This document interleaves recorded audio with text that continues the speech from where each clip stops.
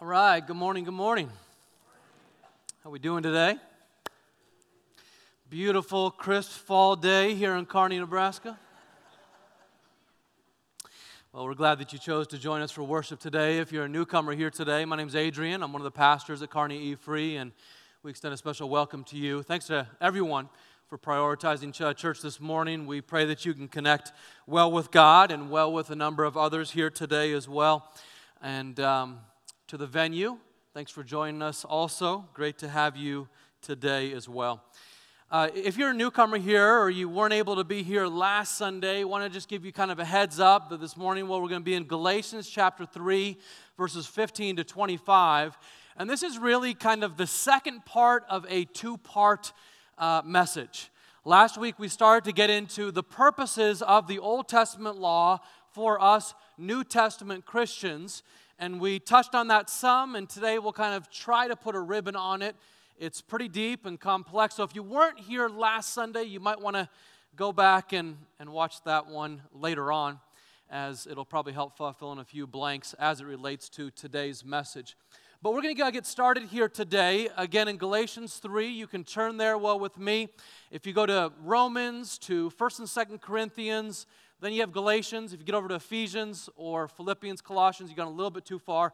It's also a table of contents. Thanks be to God for giving us that. You can use that table of contents, or if you have a Bible on your phone, you're welcome to use that as well. But to get us started here, before we jump into the scriptures, what I want you to do is, watch this little video from BibleProject.com. And we watch these from time to time as they're really helpful for all of us in the room who are visual learners.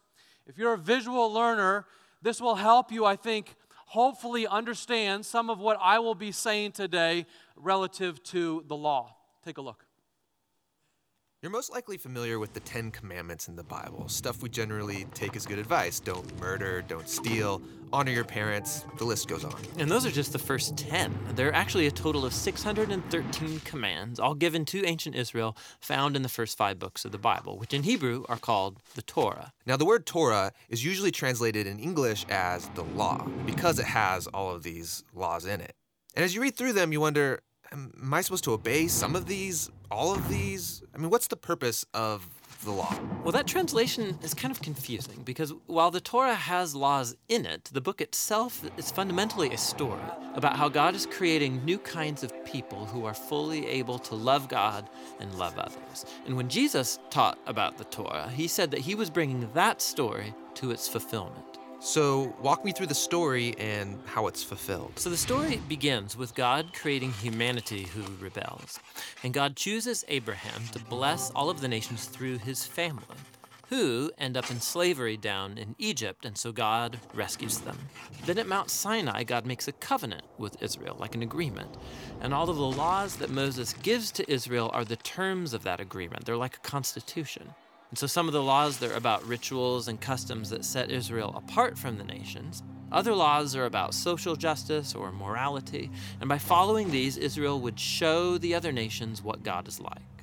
Okay, so the rest of the Torah is just the complete list of laws that Moses gives Israel? No, the rest of the Torah just continues the story. And the 613 commands are only a selection from that original constitution. And even these have been broken up and placed at strategic points within the story.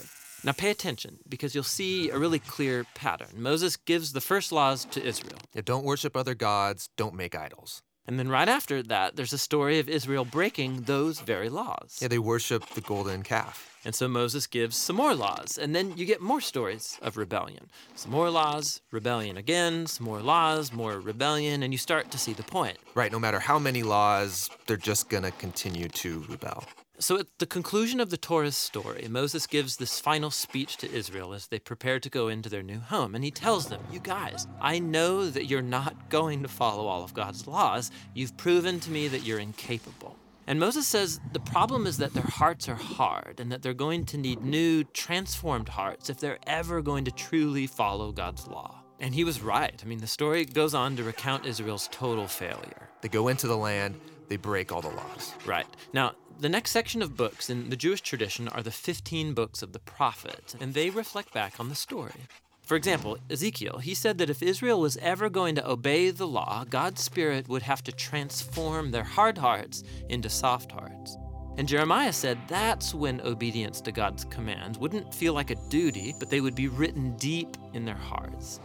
And Isaiah, he promised a future leader, Israel's Messiah, who will lead all of the people in obedience to the law. Now, in Jewish tradition, all of these books together are called the prophets, even the historical books, because they're continuing the story told from the perspective of the prophets. Okay, so we have the law and the prophets, and they're telling one connected story about God's desire to bless the whole world through a people, Israel, who it turns out needs a new heart. Yes, and Jesus saw himself as continuing that story. So he agreed with the law and the prophets when he taught that it's out of the human heart that come the most ugly parts of human nature. It's like the default setting of our hearts is opposed to God's law. But Jesus also said that he came to solve that problem, and in his words, to fulfill the law. So what does he mean there, to fulfill the law? Well, first he said that the demand of all of the laws in the Torah could be fulfilled by what he called the Great Command, that we are to love God and to love others. So that seems pretty easy. I mean, we all want to love. Well, we think we want to love. But Jesus showed how love is far more demanding than we realize. So he quotes the law, do not murder. And he says, yes, not killing someone is a very loving thing to do.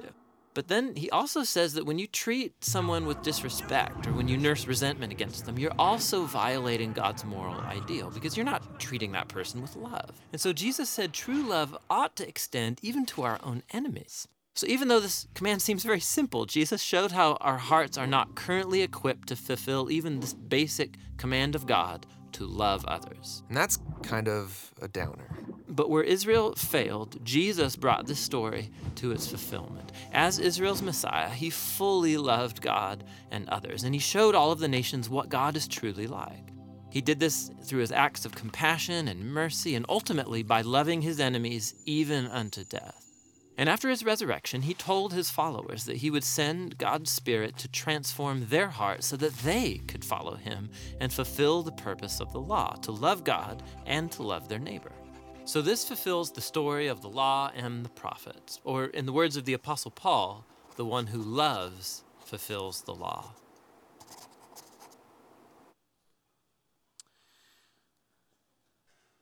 Okay, that's a dense video. You won't get all of it, but I've watched that now 3 or 4 times, and each time I get something different as it relates to really understanding what the law is, what its purpose is for us today, how it applies for us today. You might have noticed in the beginning of that video, they asked the question, what are the purposes of the law, and which ones still apply to us today? And that's what we're going to seek to answer today. What are the purposes of the law, and which of the many of those 613 laws in the Old Testament applies to us as New Testament Christians today? So we should get done by about 5 p.m. You're going to need to lock in today. I'm telling you, you're going to need to lock in with me. Sometimes on Sunday morning, we really seek to do inspirational messages. I love doing inspirational messages. A lot of times Sunday mornings we really do applicational messages. This is an instructional message. And this is one of those messages that if you choose to lock in for the next 35 minutes, you will have a better understanding of how a key part of the Bible, the first 5 books of the Bible, the Torah, relates to everything for us as Christians today. And you will be a little bit less haunted by, are we cherry picking? This question, are we cherry picking? I like this law and I don't like this law? No, we're not, and I'll explain that today. People ask, and it's probably good that they ask, because many of us think, like, why is it that you Christians, you practice these laws related to marriage? You talk about laws related to marriage, which are stated in the Old Testament.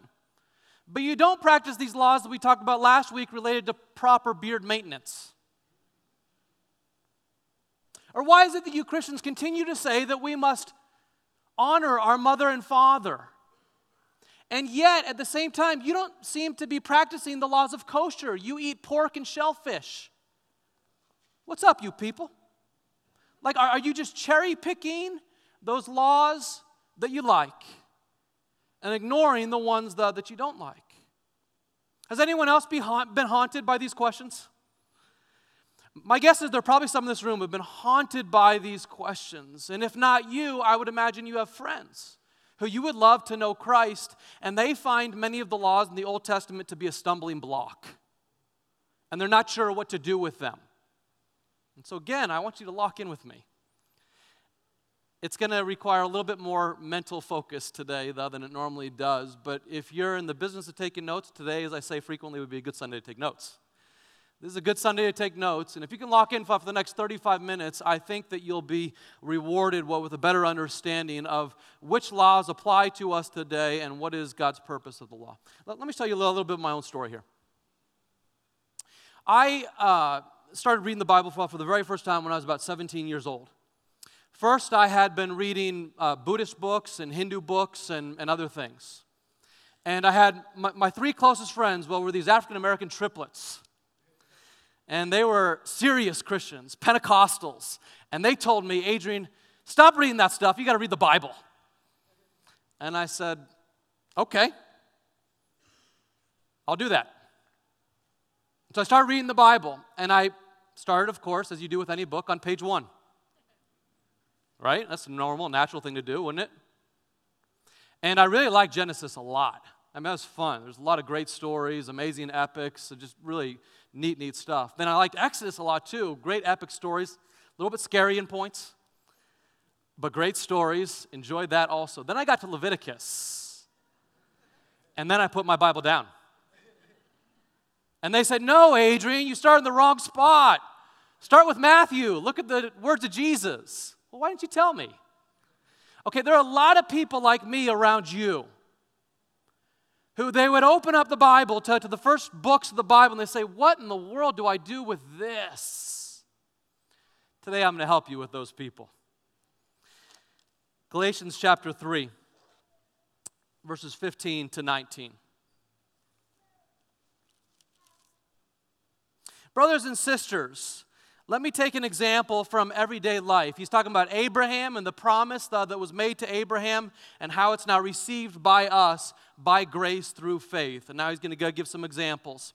Brothers and sisters, let me take an example from everyday life. Just as no one can set aside or add to a human covenant that has been duly established, so it is in this case. The promises were spoken to Abraham and to his seed. Scripture does not say, and to seeds, meaning many people, but and to your seed, meaning one person who is Christ. The promise given to Abraham was given to Abraham and to his seed, that is to Christ and to the people who are following Christ, the original promise. What I mean is this, verse 17. The law introduced 430 years later, after the covenant given to Abraham, does not set aside the covenant previously established by God and thus do away with the promise that was made to Abraham back in Genesis 12 and 15. For if the inheritance depends on the law, then it no longer depends on the promise. But God in His grace gave it to Abraham through a promise. Why then was the law given at all?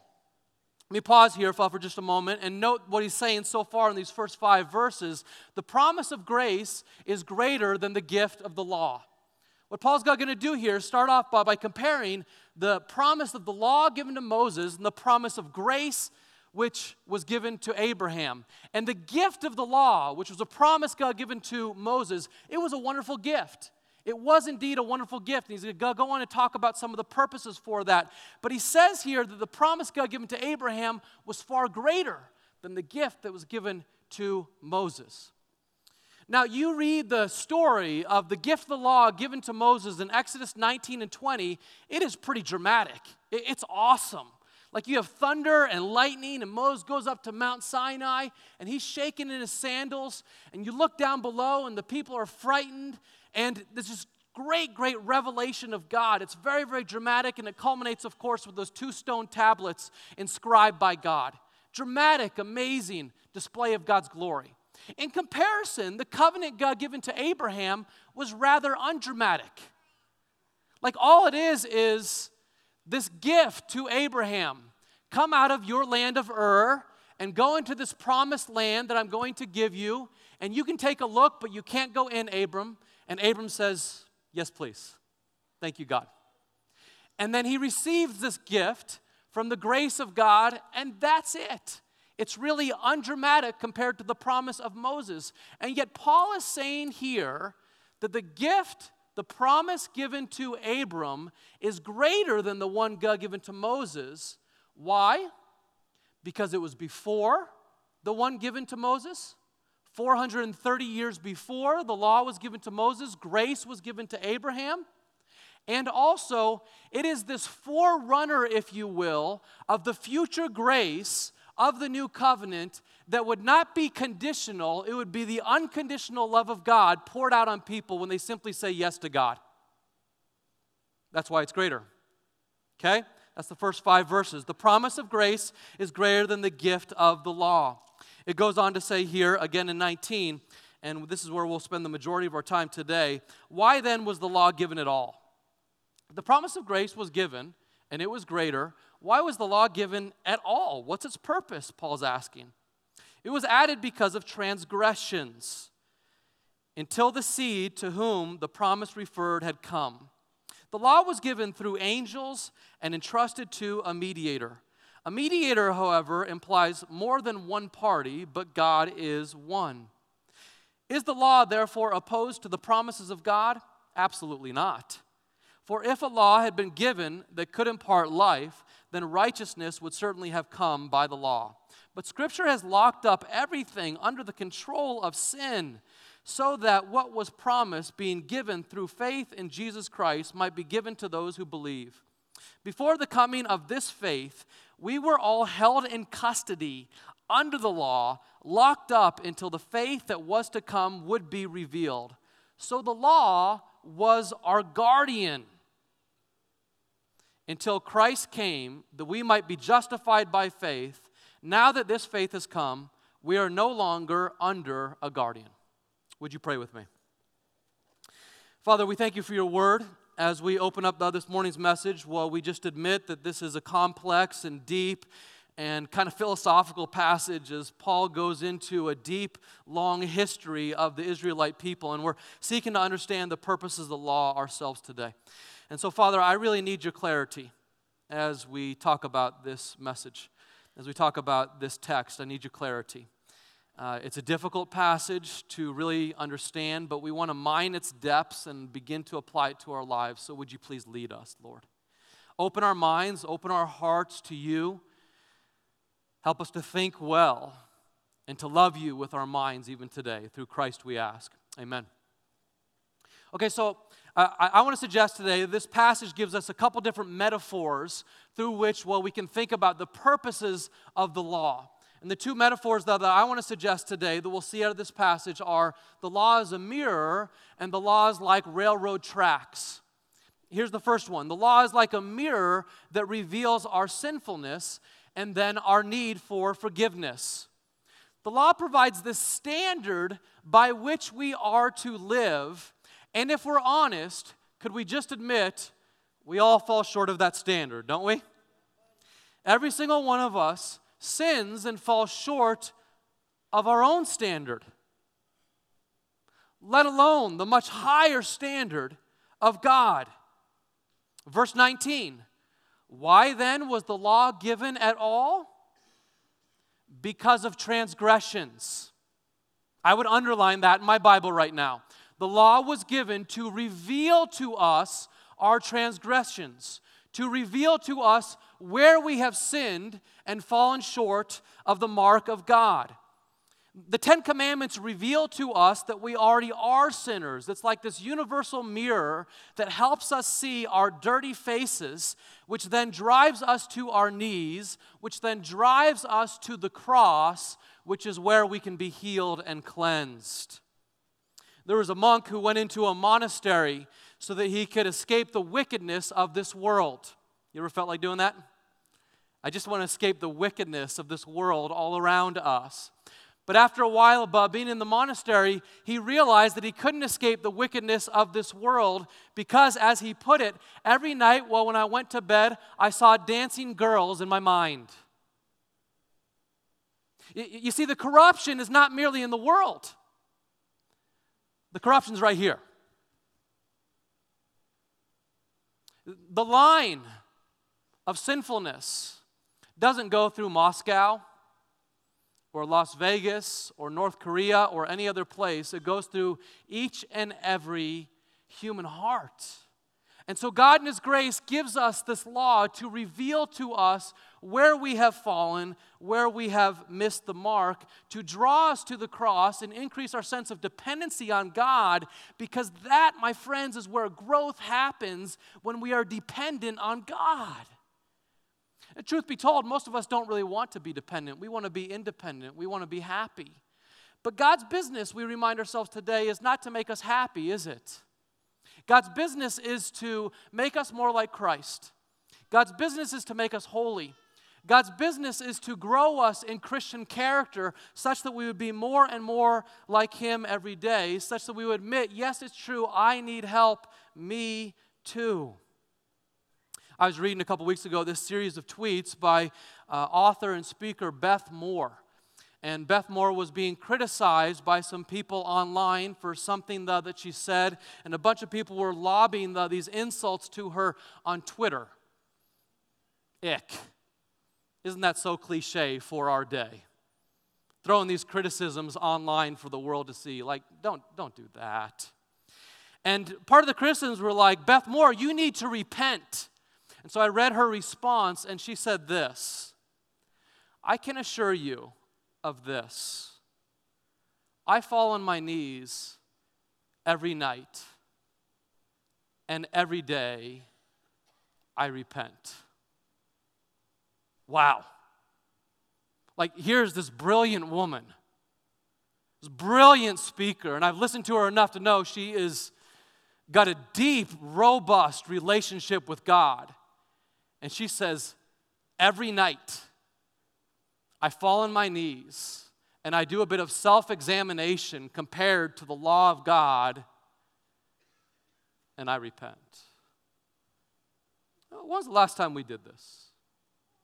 When was the last time you did that? I can promise you this. If you took the next 7 days, I can guarantee you this. You took the next 7 days that every single night you look over your day, you look over the rhythms of your heart, the things that you said, the things that you did, each day over the next 7 days, and then after seeing where you missed the mark, you look in the mirror of God's law and you repent. I can assure you of this, in 7 days' time you will grow with Christ. I don't want to sell any snake oil. I want to tell you the truth. In 7 days' time, that kind of activity of looking at the mirror of God's law and see where I have fallen short will grow us in Christ. It leads us to our knees. It points us to a Savior who forgives us each and every day. The law is a mirror. Second, the law is like railroad tracks. It's like railroad tracks that guide us toward character in Christ. So after we look in the mirror and we recognize our great need for God, then what comes next? Well, what comes next is God forgives us. And the next thing He does, He puts us on these railroad tracks to give us a guide to lead us toward our destination, which is Christ-like character. And that also is a purpose of the law. First, to reveal our sins and lead us to our knees, and then to put us on tracks that point us in the right direction again, to give us guardrails within which we would live. This, in part, is God's means for restraining culture, and the law has certainly, over the centuries, the Old Testament law and our American law as well, our Constitution and our laws, they've done a great job of restraining wickedness in our world over the centuries, and that's good. But even more than the descent of culture out there, the law provides a guide to protect us from yours truly. It provides a guide to protect us from ourselves and to lead us in the right direction toward Christ. You see, God gives the laws not to be a killjoy. God gives the laws because He wants you to have joy. You see? we are protected from ourselves and we actually thrive inside of certain boundaries. You want to find someone who does not thrive in life, you'll find someone who doesn't live inside boundaries. Here's how Paul puts it in Romans 7. What shall we say then? Is the law sinful? Certainly not. Of course it's not sinful. Nevertheless, I would not have known what sin was had it not been for the law. For I would not have known what coveting really was if the law had not said, you shall not covet. And so what he's doing here is drumming up this thanksgiving to God because of the law, because it reveals to us the truth of God, the goodness of God, the way of life, of living like Christ, way beyond the limits of our own conscience. You see, God has written some of himself into all of us through conscience, but conscience is very limited. By ourselves, many of us naturally would be greedy, wouldn't we? We would. By ourselves, many of us would think covetousness is no big deal. So God gives us this law, the 10th commandment, you shall not covet, and through that we learn that this is off of the way that we are to live. So thanks be to God for the law. Verse 24 of Galatians 3 puts it this way. The law was our guardian. Okay, it was that which would keep us safe until Christ come that we may be justified by faith. You see, what God wants us to do is to live out of grace through faith, but the law still is this guardian. It's still these railroad tracks that would point us in the right direction. It guards us, it gives us a proper structure, and quite simply, we cannot thrive in life without proper structure. One of the most loving things that parents can do for their kids is to give them a set of moral rules that we say, these are our big five.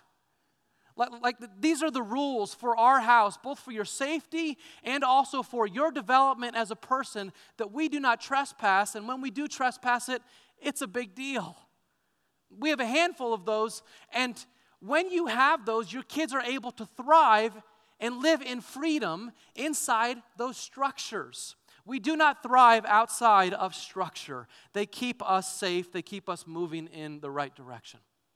Okay, so that's question number one. What are the purposes of the law for us as New Testament Christians today? Number one, it's a mirror. Number two, it's railroad tracks, though, that would keep us moving in the right direction. Second question, though, that we need to answer here, though, this morning is, which of the Old Testament laws apply to us today as New Testament Christians, and which ones do not apply anymore? There's three different categories of Old Testament law, and we started talking about this last week. I just want to reiterate it. And if you look at the outline that we handed out today, each of these three categories of Old Testament law are defined there for you so that you can have this little resource that perhaps you can come back to at a later date. But the first category of Old Testament law that you'd want to fill in there is what you would call the ceremonial law. And the ceremonial laws, you read here on the outline, are simply these. They're temporary cultural laws regarding things like food. This is not a comprehensive list. But regarding things like food, clothing, art, sacrifice system, hairstyle, circumcision, farming, diet, and on it could go. These temporary, culturally based laws, hear me now, given to Israel for a time as God setting up a covenant people and making this covenant people to be very distinct from all the other nations around them. To be very distinct, yes, in their worship, yes, in their morality, but also to be distinct in how they eat and how they dress and how they farm, and on it could go. So, for example, as we talked about earlier out of Galatians chapter 2, one of those laws was circumcision. The other nations, the Amalekites, the Hittites, the Canaanites, they didn't do that.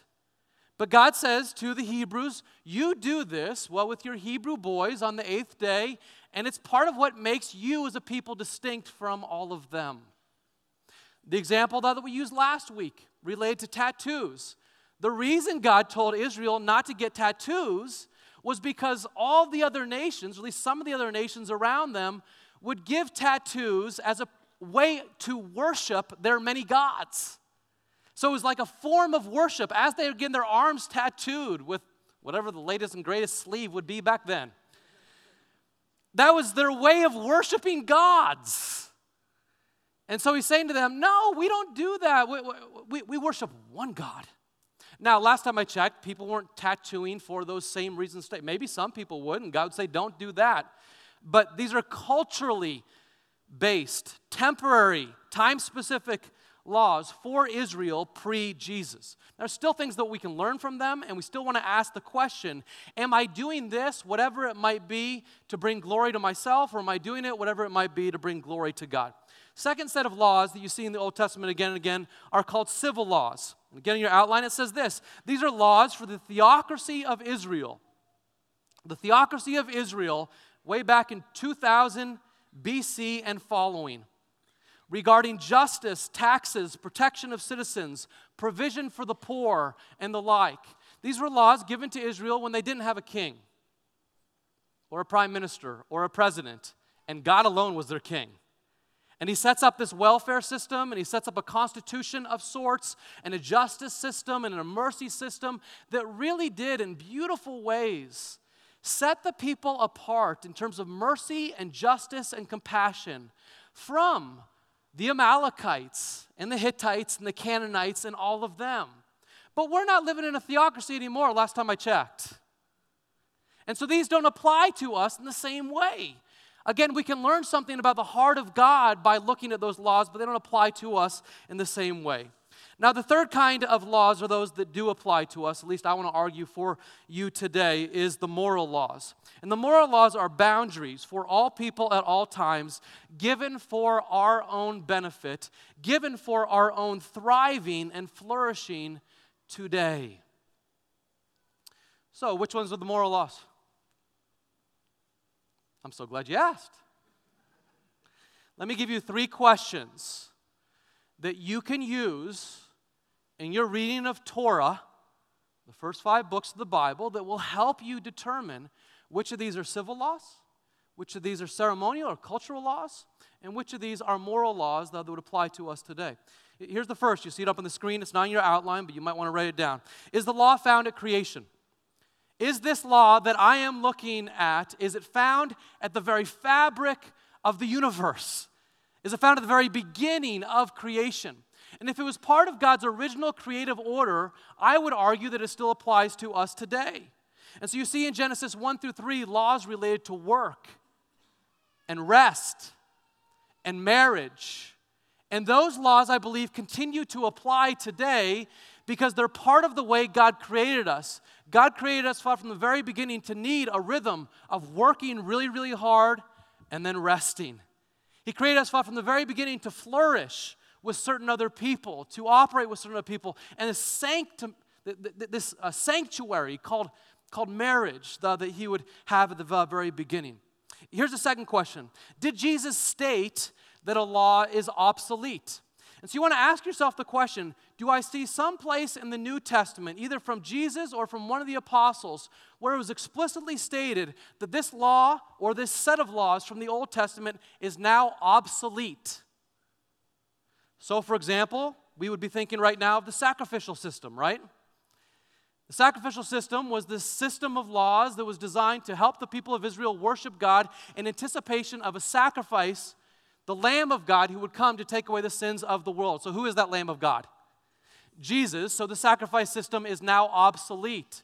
As Hebrews says again and again, God came and gave his Son for sin once for all time, the testimony given in the proper time. So Jesus came as the final sacrifice for all sin. The sacrifice system is no longer valid. Same thing in Acts chapter 10 with the laws of kosher, dietary restrictions, and the like, hanging out with Gentiles. Peter is told, no person is unclean. Each person matters to God.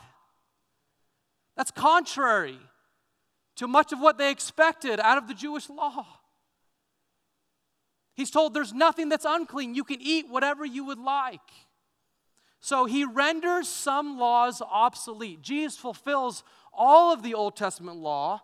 He kept them completely, but he renders some of them, the civil and the ceremonial law, particularly obsolete. Third, did Jesus expound upon any Old Testament law. And this is exactly what he does with the Ten Commandments, isn't it? He takes the Ten Commandments and the Sermon on the Mount, which is the very center of his ethical teaching. He takes each one of those commandments, and he says also in the Sermon on the Mount, I did not come to abolish any of the law, but to fulfill the law. And then he takes laws like do not murder, and he takes them further, from outward behavior into the heart, and he says do not hate. He takes laws like do not commit adultery, and he takes them further, from outward behavior into the heart, and he says don't even have lust in your eye. And on he goes through the entirety of the Ten Commandments there in the Sermon on the Mount. What's he doing there? He's affirming and he's expounding upon the Ten Commandments because they are moral laws for all people at all times. Does that make sense? Okay, so those three questions, as you read through the Torah, as you read through those first 5 books of the Bible, those will help you determine which one is which ones are now obsolete, and which ones are fulfilled by Jesus but still applicable for us today. Just take a look up on the screen at the Ten Commandments.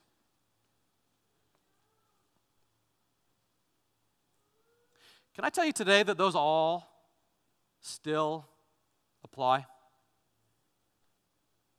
Even number 4. Even number 4. You see, when Jesus got into these tussles with the Pharisees related to the Sabbath, it wasn't because the Sabbath was bad. The Sabbath is a great gift. The Sabbath is a gift of God that work would not become your master. You see? The Sabbath is a gift of God that money would not become our master. That we would receive rest as a gift from God as a regular rhythm to life. The reason he's tussling with the Pharisees on this is because they turned something beautiful that was given by God to us for our benefit, and they turned it into a rule book to hit people with. Look at those again, those 10 Commandments. Let's leave those up on the screen. All of these remain applicable for us today. Just imagine with me if this standard of measurement was operating in our homes. Just imagine the difference it would make if this standard of measurement, just this one, not even going to the level of the heart, which Jesus does, was operating in our neighborhoods, was operating in the dormitory at school. Just imagine if this was operating across our community, across our nation. Friends, that would spell revival. That would spell revival if that was happening here and now. Now you can break it down even further from 10 to 2, like if we really understood love God with your heart, soul, mind, and strength, and love your neighbor as yourself, and we understand that those are basically Jesus' truncated versions of the top 10, and then we applied those with the top 10 from there, that would be sufficient as well. I love the way philosopher and theologian Ravi Zacharias puts it. People sometimes ask, why 613 laws? He says this: the reason we have 17,000 pages in our law books, like we could make fun of the Jews with their 613 laws, we have 17,000 pages in our law books. The reason we have 17,000 pages in our law books is because we cannot follow 10 lines on a tablet made of stone. Isn't that so true? It's so true. And so we come back to this on a regular basis as a gift from God for us. The law fulfills these purposes for us. It's a mirror that shows us how we failed, leads us to our knees, leads us to the cross where we find forgiveness. And second, it's a standard. It provides these railroad tracks on which we would run. Let me wrap up this message with this final point. As important as the law is, as great as the law is, the overarching point across Galatians 3 is this: gracious love melts hearts the way the law never could. Isn't that right? Gracious love melts hearts the way no law can ever melt your heart.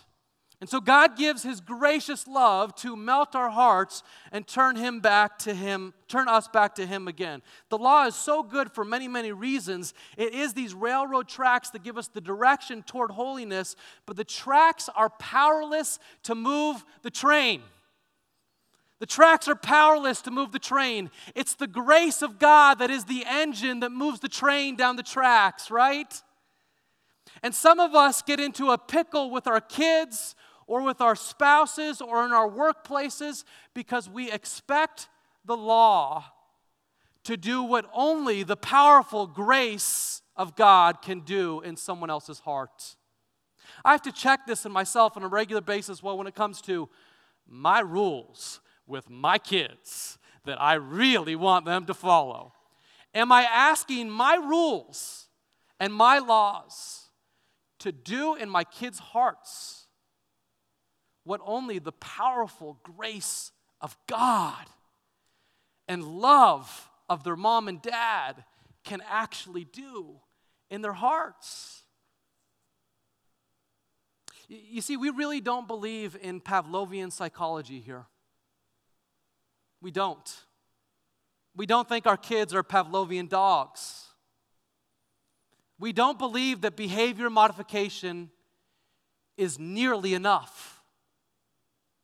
It won't get to our kids' hearts. It won't get to anyone's hearts. Rules do not change the heart by themselves. I love the way Paul David Tripp puts it in his wonderful book, Parenting, Gospel Principles That Can Radically Change Your Family.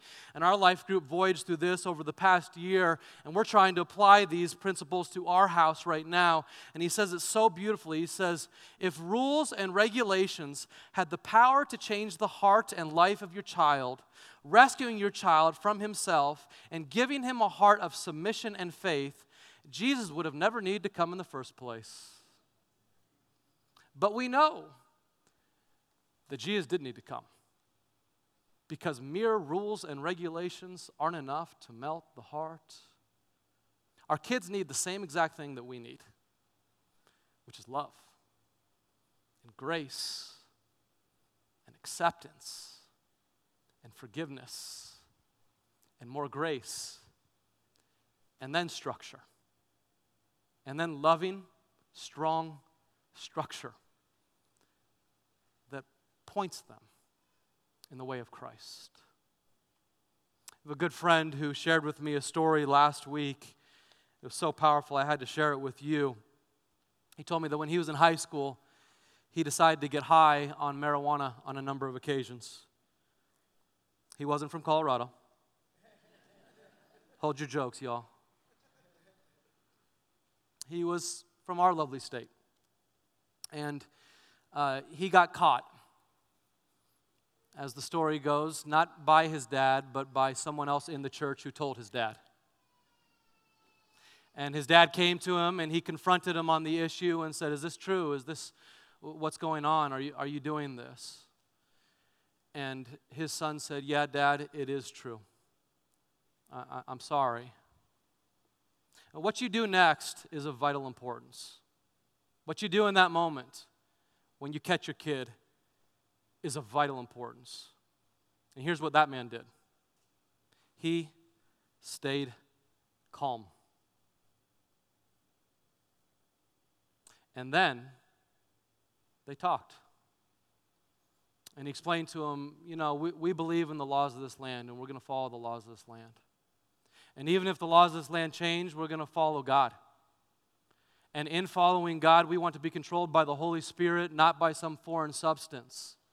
And you are being controlled by a foreign substance, and that's why this is a problem. Do you understand, my son, why this is a problem? Yeah, I get it, Dad. I'm sorry. Well, son, God loves you so much, his dad said. God forgives you completely of all of your failures, including this one. And I want you to know, son, that I love you so much, and I forgive you totally as well. My friend told me last week that as he was sharing that story with me and he broke up a little bit, he said, I will never forget that conversation with my dad, and I never smoked weed again. Why? Because gracious love melts hearts in ways that mere rules never can. And he experienced his dad's gracious love coming to him in that moment. And his dad was able to do that because he personally had experienced the gracious love of God in such a profound way that he was overflowing with love to be able to give it to his son and guide him slowly back to the railroad tracks of the law after he had received the gracious love of God himself. Friends, you are loved by God far more than you deserve. You are forgiven by God far more than we could ever forgive anyone. And out of his love, when we fail, our God does what that father did. He picks us back up and he puts us back on the railroad tracks again and again, that we would follow him with all he has given us. Would you pray with me?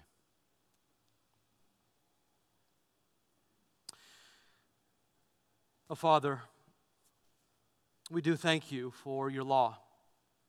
We probably don't say that enough, but we're wise to say it this morning. We're very thankful, Lord, for the law in that it shows to us our dirty faces. It shows to us where we have missed the mark, and it leads us to the cross of our Lord Jesus Christ where we can find forgiveness.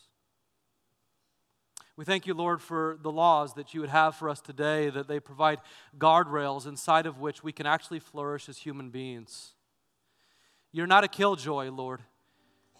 You're a joy giver. And so you give the law so that we would flourish in life. You give the law so that we would have a direction to move toward the character of Christ, who is the most joyous person to ever live. And so we thank you for the law. And we just admit, Lord, that when we fail, what we need is not to be yelled at. What we need is not always a reinforcement of every single rule. What we need is the grace of God coming from our good, good Father, who refuses to leave us when we fail, who refuses to shame us when we've done something embarrassing, who invites us back into his love again and again because he is a good, good Father. It's to him we pray. It's to him we give thanks. It's to him we sing even now. To you be all glory in the church now and forever, God our Father.